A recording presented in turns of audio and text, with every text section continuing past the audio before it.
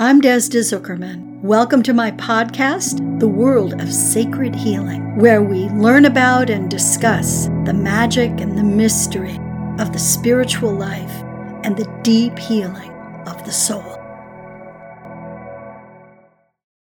Are you a hypersensitive, hypervulnerable person? Well, let me explain what that means. If you're hypersensitive, you feel everything. You feel when people walk by you on the street, you feel the energy of their thoughts. You feel their mood. You feel their health and well-being. You can sense when people are disturbed or distraught. You walk into a room and you can feel if there was angry energy in the space.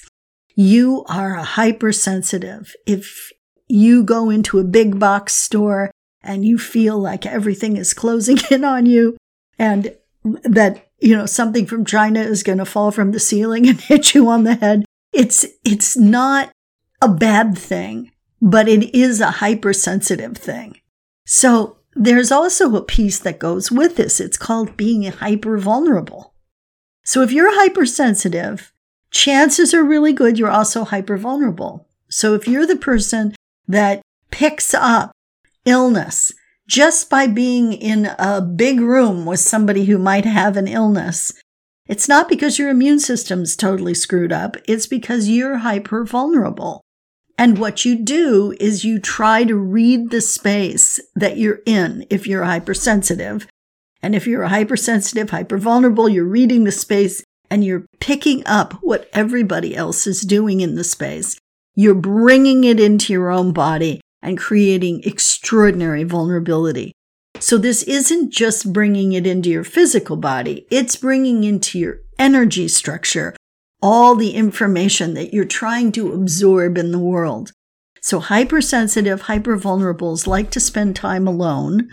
They call themselves hermits. They like to get away from all the noise and distraction of the world. They like to go into nature a lot. Sometimes they stay inside their house for weeks on end because they're so tired of the pressures of life. So being a hypersensitive, hypervulnerable, it's not a disease, it's not a problem, except that it can be. And one of the ways that I have discovered how to deal with this is through my study of the sacred anatomy. So for years, I was a hypersensitive, hypervulnerable. I literally picked up anything and everything that was going around, every disease.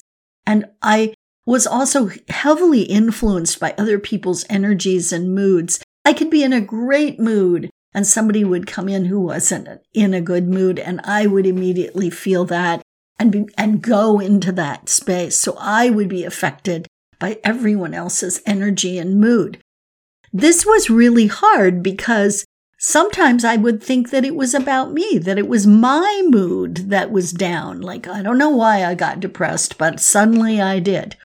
So when I discovered that this stuff was actually not mine, I didn't jump into, oh, I'm an empath. I jumped into, wow, I want to learn how to be stronger. I want to learn how to be in the world with a better sense of boundary so that I can live in this world. So it took me a pretty long time to figure it out, and it took me a fairly severe illness to come to the other side and to realize that using the sacred anatomy was the key for me. So since that time, in the mid-'80s, I've shared the secret of the edge with thousands of people. And I invite you to check out the Sacred Anatomy Edge as a way to deal with your hypersensitivity and hypervulnerability, and as a way to stop merging with other people, engaging with their energy, and taking on other people's problems. So do you think you might be a hypersensitive? Or maybe you're a hypervulnerable? I'd love to hear from you. Or maybe you know somebody who's hypersensitive or hypervulnerable. How does that make you feel when that person takes on your emotional content? Let me know. I'm interested.